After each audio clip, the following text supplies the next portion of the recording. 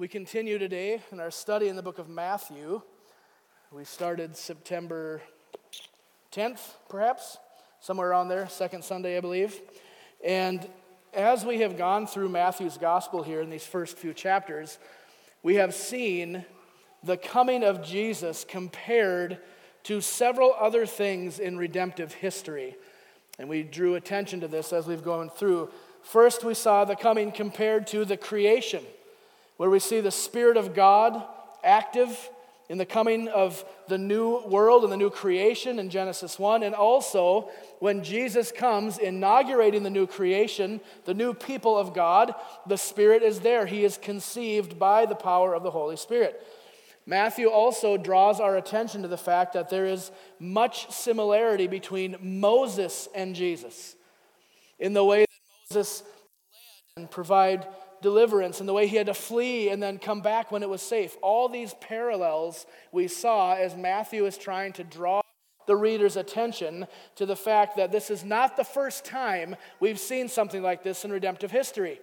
There have been people and situations in the past that should seem somewhat familiar as we come to the opening chapters of Matthew's gospel.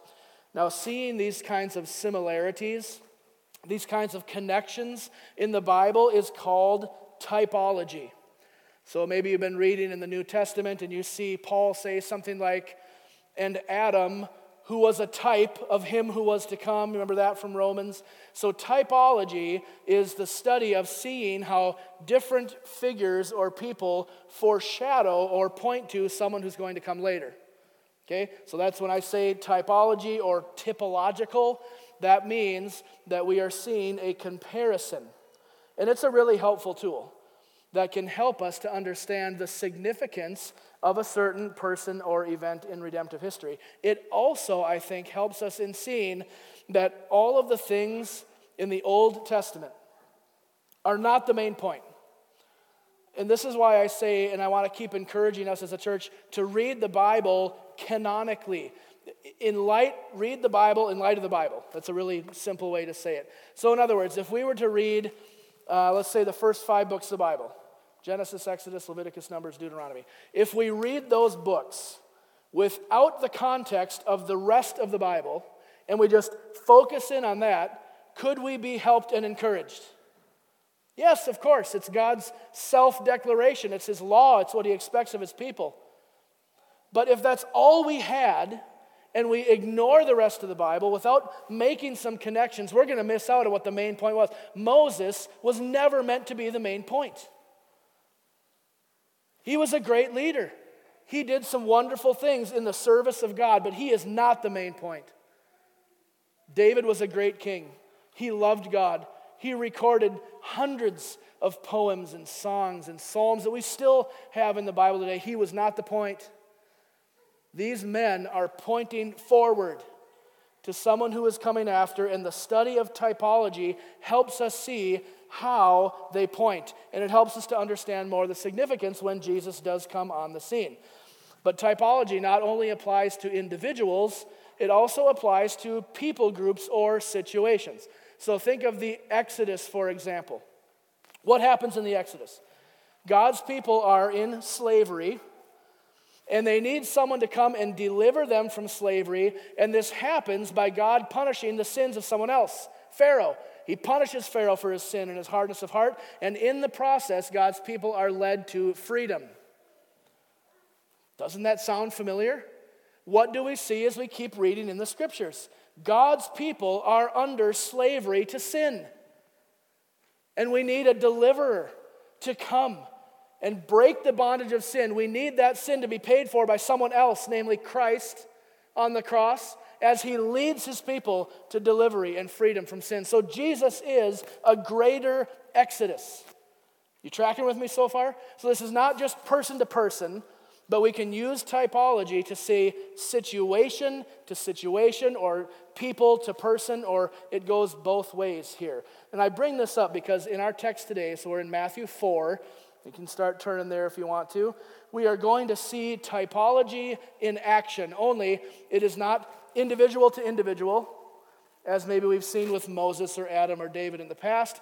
Rather, it is nation to individual, as we see these unavoidable parallels between Israel's failure to obey God in the wilderness and Jesus' ability to obey God as his true son. So this section of Matthew 4, verses 1 to 11, is doing what all the other sections have done by showing us a typological example. Remember what that means? A type. Matthew is showing us how what happened in the past helps us understand what's happening now, only the fulfillment is so much greater. It's so much greater. So that's my whole point this morning. I want to highlight and demonstrate and show you the obedience of Jesus where the people of God had failed in the past. So open your Bibles, Matthew chapter 4. Follow along as I read the first 11 verses. Matthew chapter 4, starting in verse 1. Then Jesus was led up by the Spirit into the wilderness to be tempted by the devil. And after fasting 40 days and 40 nights, he was hungry.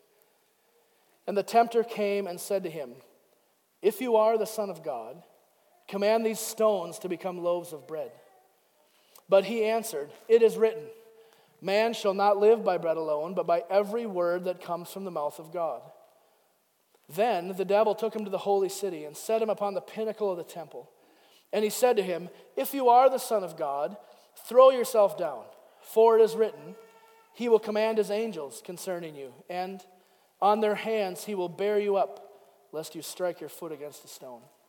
Jesus said to him, "Again it is written, you shall not put the Lord your God to the test." And again the devil took him to a very high mountain and showed him all the kingdoms of the world and their glory. And he said to him, "All these I will give you if you will fall down and worship me." Then Jesus said to him, "Begone, Satan. For it is written, you shall worship the Lord your God, and him only shall you serve." Then the devil left him, and behold, angels came and were ministering to him. Let's pray. Father, as our hearts have been prepared through hearing your word, hearing the importance of Scripture alone as our authority, through singing praises to you, Lord, now take all of this preparation that we have undergone and make it practical. We ask, Lord, that our hearts would be opened and warmed to your word. There's a reason that we don't just come in the door and crack the Bible and start studying right away. We need oftentimes our hearts to be in tune with you. We need to be brought into a place where we can hear and understand. So God, I pray that this morning your Spirit would be here as we open your word, that we would understand what you want us to understand, that we would see what you want us to see, and that, Father, through all of these things, as we look at the obedience of your Son, Jesus Christ, would you encourage our hearts, strengthen our faith, knowing we have a perfect and complete salvation that is offered to us through Christ. So I ask a lot, but I ask it of a great God. And I pray that you would do these things in Jesus' name. Amen. Amen. So there are 3 temptations that are recorded for us here in Matthew chapter 4. Each one of them has correlation to Israel's wilderness wandering. After they've been set free from slavery in Egypt, they go into the wilderness, and for 40 years, they wander, and they disobey, and they make little strides, and then they take steps back, and it's a mess for 40 years. And I want you to see that as we look at these temptations of Jesus, I'm not going to be explicit about the connections. I want you to see if you can hear these and see these. I'll just give you one really quick, and that's kind of my only one that I'm going to explain. But as Satan tempts Jesus with food in the wilderness, the people grumbled that they didn't have food, right? They were all ticked off about it, and so God provides for them what they needed, and they still grumbled and complained. That's just a really surface level connection, but I want you to listen for these connections as we move through the text, and I hope you can see them. So as the true Son of God, Jesus succeeds. He overcomes. He doesn't give in to temptation. We're going to see why that's such good news for you and I as we work through the text together. So let's start at the top. Look at verse 1. Then Jesus was led up by the Spirit into the wilderness to be tempted by the devil. Now this opening verse shows us the intentionality. It shows us the purpose of what's unfolding here in Matthew chapter 4 in these first 11 verses. Jesus doesn't stumble across this temptation. It's not accidental. He's not caught off guard by this. This is the reason that the Spirit led him into the wilderness, quote, to be tempted. That's the purpose. That's why he's here.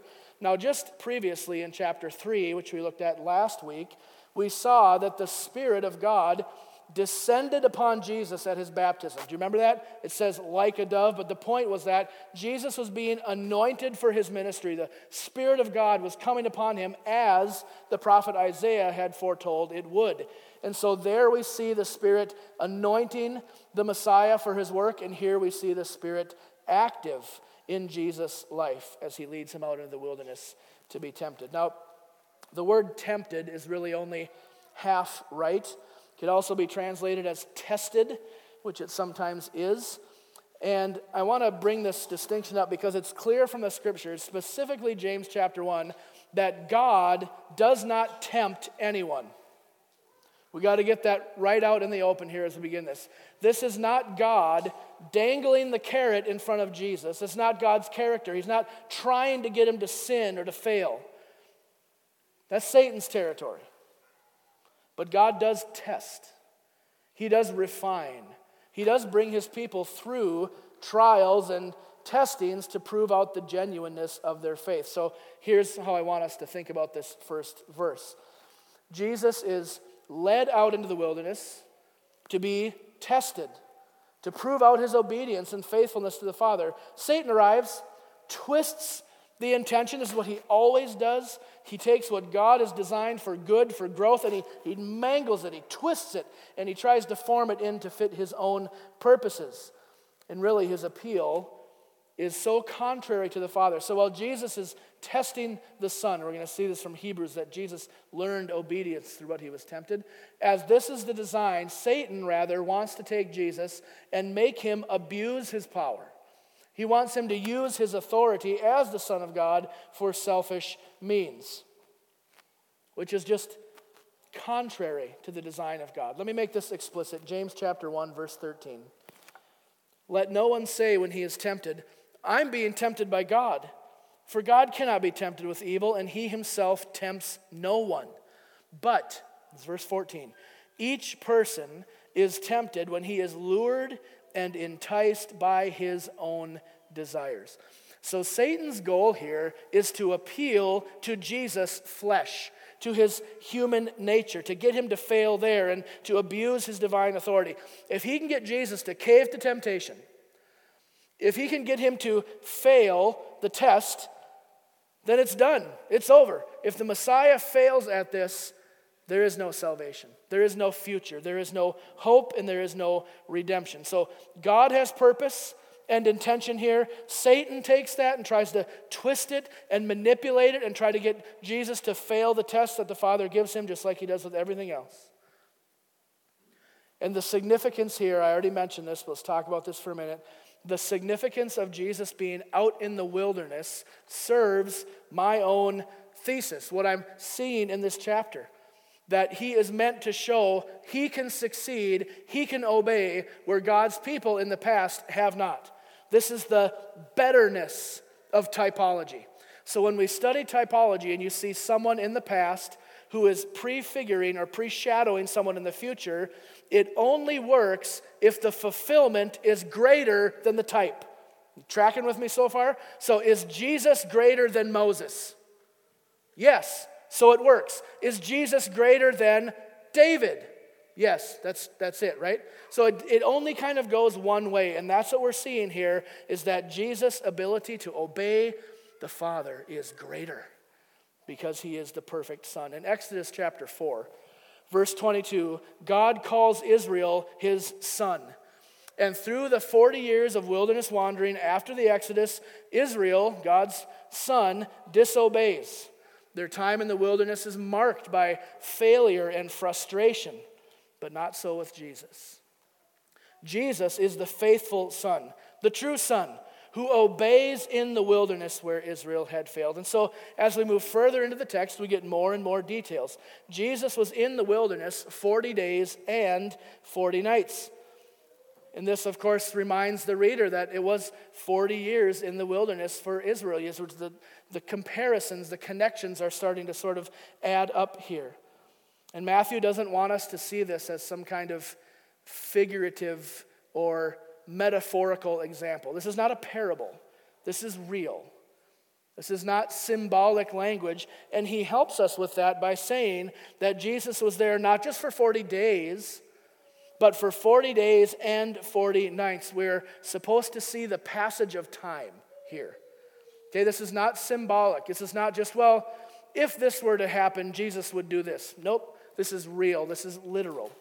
40 days, 40 nights. And then, in probably the most obvious statement in the entire Bible, verse 2, after fasting 40 days and 40 nights, he was hungry. And I bet he was. Hopefully you can see what's happening here, right? What we are seeing with all these little details, some seemingly maybe insignificant, wilderness, fasting, okay, yep, we get it, we've heard this 100 times. What we are seeing is the superiority of Jesus in every possible way. Every way. Okay, well, where do I get that? What am I talking about? Not only does he obey where Israel fails, but he does so under the worst possible physical conditions. The worst. Remember that when Israel is wandering in the wilderness, 40 years, they're stumbling around, God still, in his grace, provides food and water for them, clean water that they could drink, that they could live on. He provides manna and quail and everything the people need. His presence is there with them through the pillar of smoke and the pillar of fire, all of these things. And even with having everything the people needed handed to them, they still disobey. They still failed the test, and they did so with a full stomach. See what I'm saying now? About the superiority of Jesus? Jesus, on the other hand, has not eaten for 40 days. He isn't drinking anything for 40 days. He is physically weak. He's exhausted from the heat.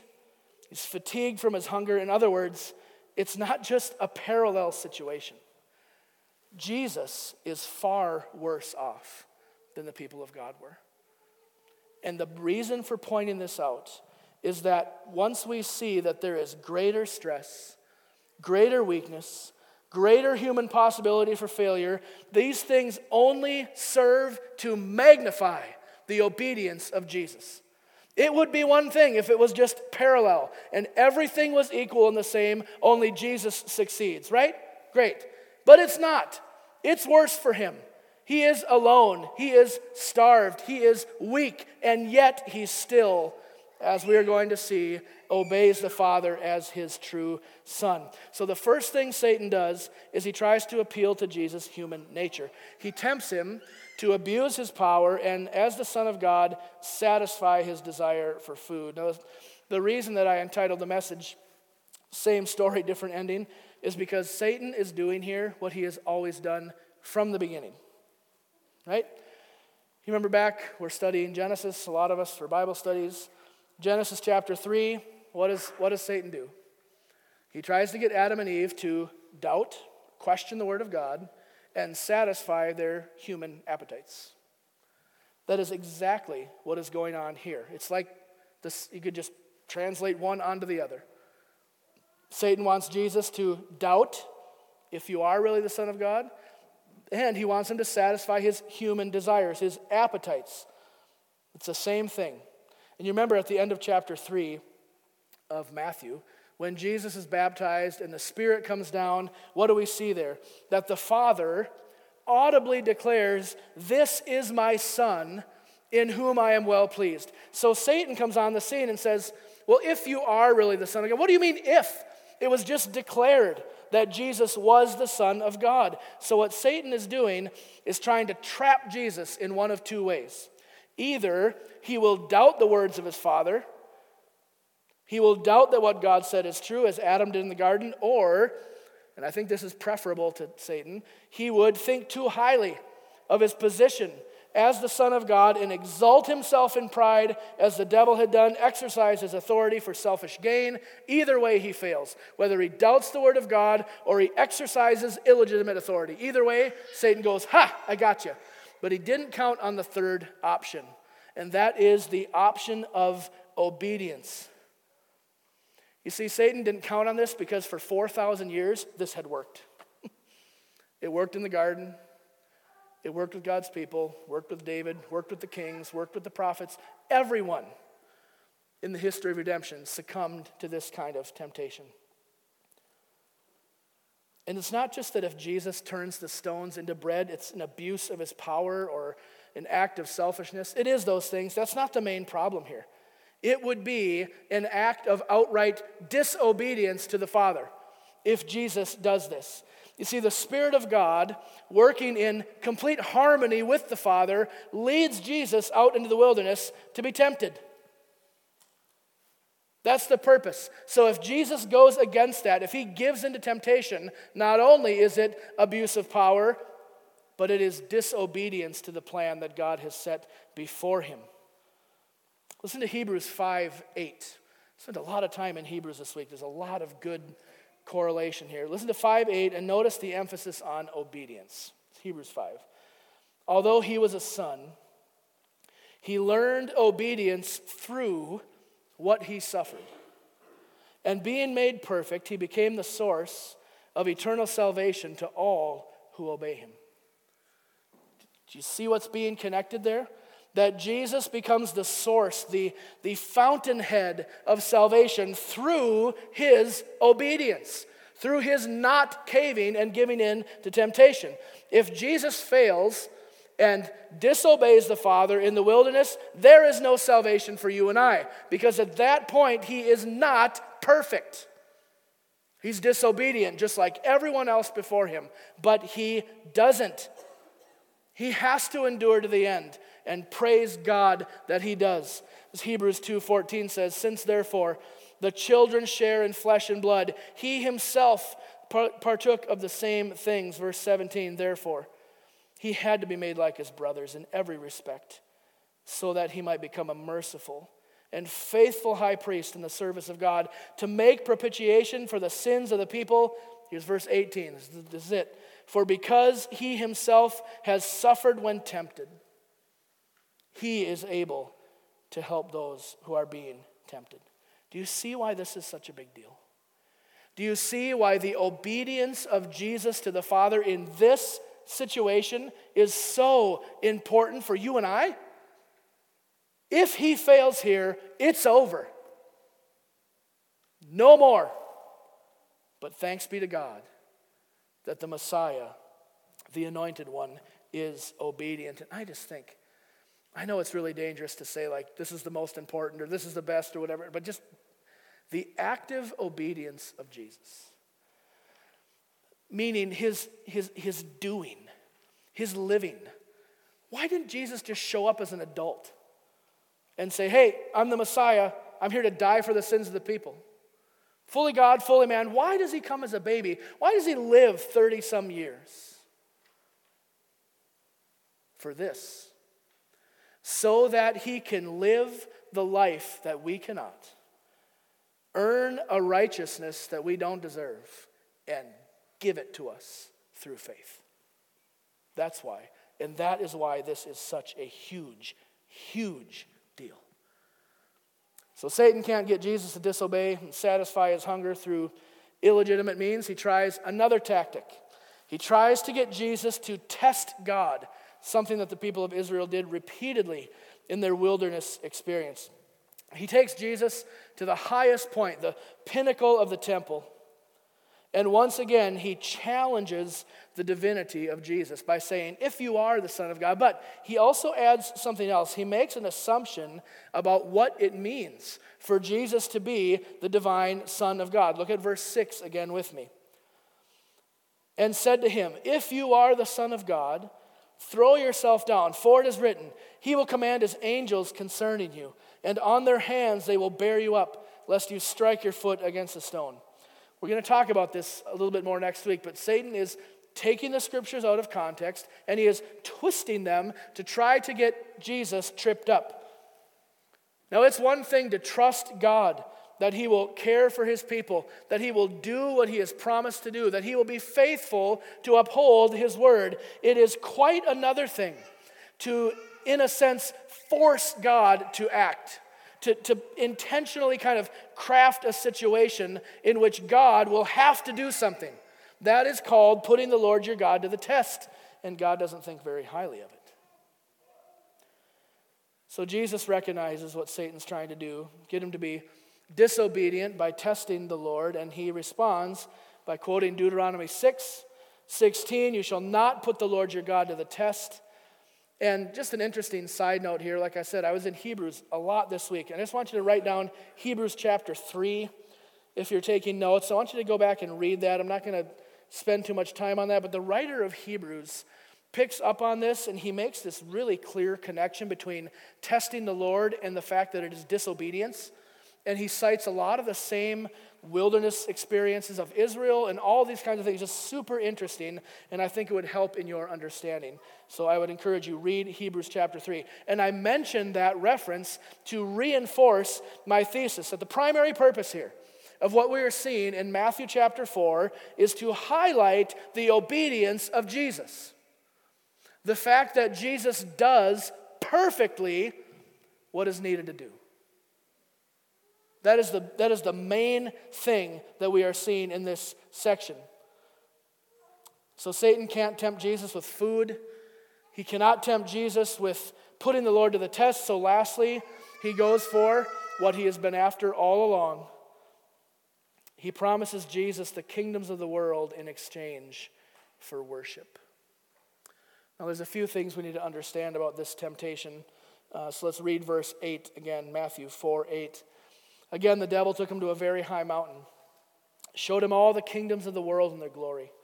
And he said to him, all these I will give you if you will fall down and worship me. Now I want you to notice the upward progression, the trajectory of what's going on in the illustration of these temptations. It starts on ground level, down where the stones are. Jesus turned these stones into bread. Then it moves to the pinnacle of the temple. So now this is an upward trajectory, right? And now it says we are on a very high mountain. And so they could see all the kingdoms of the world. You see that upward progression to what's going on with the temptations here? Now, I don't think we need to try to identify this mountain geographically. That's not really the point. Rather, this escalation, this upward move of ground to high place to highest place shows the pinnacle of Satan's desire. His ultimate and his highest goal is that he would become God and receive the worship that God alone is worthy of. Isn't this what he's been after the whole time? He wants glory. He wants credit. He wants worship. But he wants it illegitimately. And he has been trying to dethrone God, attack God's creation, attack God's Son, in an effort to gain the worship that he selfishly desires. But you'll also notice in this temptation that there is some truth in what Satan says, in what he offers to Jesus. The nations of the world have been promised by God to the Messiah, to the Lord's anointed. You remember back from Psalm chapter 2. As for me, I have set my king on Zion, my holy hill. I will tell of the decree. The Lord said to me, you are my son. Today I have begotten you. Ask of me, and I will make the nations your heritage and the ends of the earth your possession. When the Messiah completes his atoning, obedient work, when he has lived a perfect life in righteousness before God, when he is glorified and ascended and seated at the right hand of the Father, the nations become his possession. That is what is promised to him all throughout the Old Testament. Looking forward, the same is true. Revelation 11:16. The kingdom of the world has become the kingdom of our Lord and of his Christ, and he shall reign forever. The submission of all nations to the lordship of Jesus is as sure as the promises of God. It will happen. And it's already happening. So there is truth in what Satan is saying, but in this typical fashion, Satan offers all the reward without any of the work. This is something we've got to really be careful of, because it is the same tactic. He offers what is attractive, what is seemingly satisfying without any responsibility or work.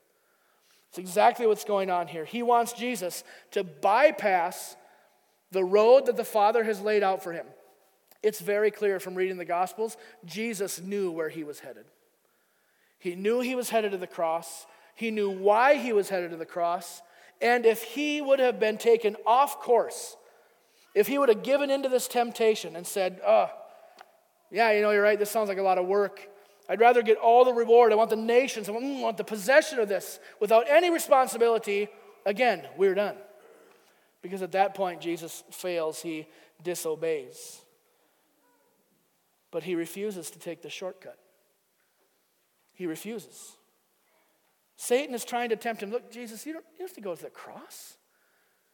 You don't have to go through all that suffering, all that betrayal, all that pain. Why don't you just, why don't you just bow down to me? I'll give you everything you want, but you don't have to go through the hard work. That's the offer being made. Well, that sounds pretty good. All the reward, all the benefit, no suffering. Thanks be to God that Jesus does not cave here. But he maintains his integrity. He maintains his obedience. He doesn't fall for it. And in total and complete submission and obedience to the Father, he rejects the offer and obeys God, as the Messiah was promised to do. But we should back up here and ask, does Satan even have the right to offer the kingdoms of the world to Jesus? Like, who owns the kingdoms of the world? Are they his possession?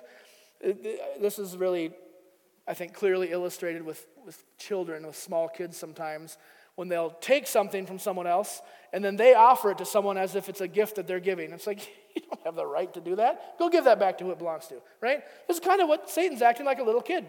Is that what's going on? Does he have the right to extend this offer to Jesus? Does he hold sway over the kingdoms of the world? Is this a legitimate offer, is what I'm asking. Anyone want to raise your hand? In some ways, yes, it is. Listen to how the Apostle Paul describes Satan. 2 Corinthians 4, verse 3. And even if our gospel is veiled, it is veiled to those who are perishing. In their case, the God of this world has blinded the minds of unbelievers to keep them from seeing the light of the gospel, the glory of Christ, who is the image of God. Or Ephesians 2, 1 and 2. And you were dead in the trespasses and sins in which you once walked, following the course of this world, following who? The prince of the power of the air. God of this world, prince of the power of the air. You see, if Satan has no authority here, if this is really an illegitimate claim, like he has no right to offer this, then where's the temptation? You think about it that way? If he is not making a legitimate offer, Jesus can just blow him off and be like, you can't do that. There's no temptation. There's no holding up under tempting there, is there? No. Satan does have power. He does have influence, but he is not sovereign. He does hold sway in some ways over the hearts and the kingdoms and the people of this world. But with the coming of Jesus, at this point in redemptive history, Matthew 4, things are starting to change. The Anointed One has come. The Messiah has come. The strong man is bound and his house is about to be plundered. In The Lion, the Witch, and the Wardrobe, when Aslan comes back to Narnia, it's been under the spell of the witch. And of course, if you don't know, these are Lewis's characters for Satan and for Christ, the witch and the lion. When Aslan comes back, the effect of the White Witch's spell begins to slowly dissipate. So he comes back into the land, and all of a sudden, the winter that had been there for hundreds of years starts to melt. Things start to thaw, and her grip on the land loosens. Now, Lewis didn't get this idea from his own imagination. He got this from reading the Gospels. Yes, Satan has authority. He has power. He is not to be trifled with. But with the coming of Jesus, the Spirit-anointed Messiah, his grip is starting to slip on the nations, which is such good news for us. So again, I say, praise God for the obedience of Christ. Now, all of this time, from verse 1 all the way up through verse 10, where we are, Satan has been kind of acting like he actually has authority, right? He's been calling the shots. He's been taking Jesus here and there and doing these things. But now, Jesus exercises true authority. So we see in the last verse. And in verse 10, he commands Satan to be gone, and he goes. So here's my question. Why wait until verse 10 to expel Satan? If Jesus is the divine Son of God, and I don't say that skeptically, we know he is, why doesn't he use his power right away at the beginning of the temptation and say, get out of here. You have no right to be here. How dare you tempt me? I'm the Son of God. Why doesn't he expel Satan immediately? Why does he wait until the end of these temptations? I think it's because of what he told John the Baptist in the previous chapter. In Matthew 3, verse 15, you can probably just move your eyes up the page. Jesus answered John, let it be so for now. For thus it is fitting for us to fulfill all righteousness. If Jesus had not endured temptation to the end, if he had exercised his authority early, if he had not endured and held on and resisted temptation to the end, he would not be a fitting example for us, and his obedience to the Father could be called into question. What do you know about suffering, Jesus? You just flexed your divine muscles and got him out of there. You didn't have to endure temptation. Yes, he did. And he did it willingly.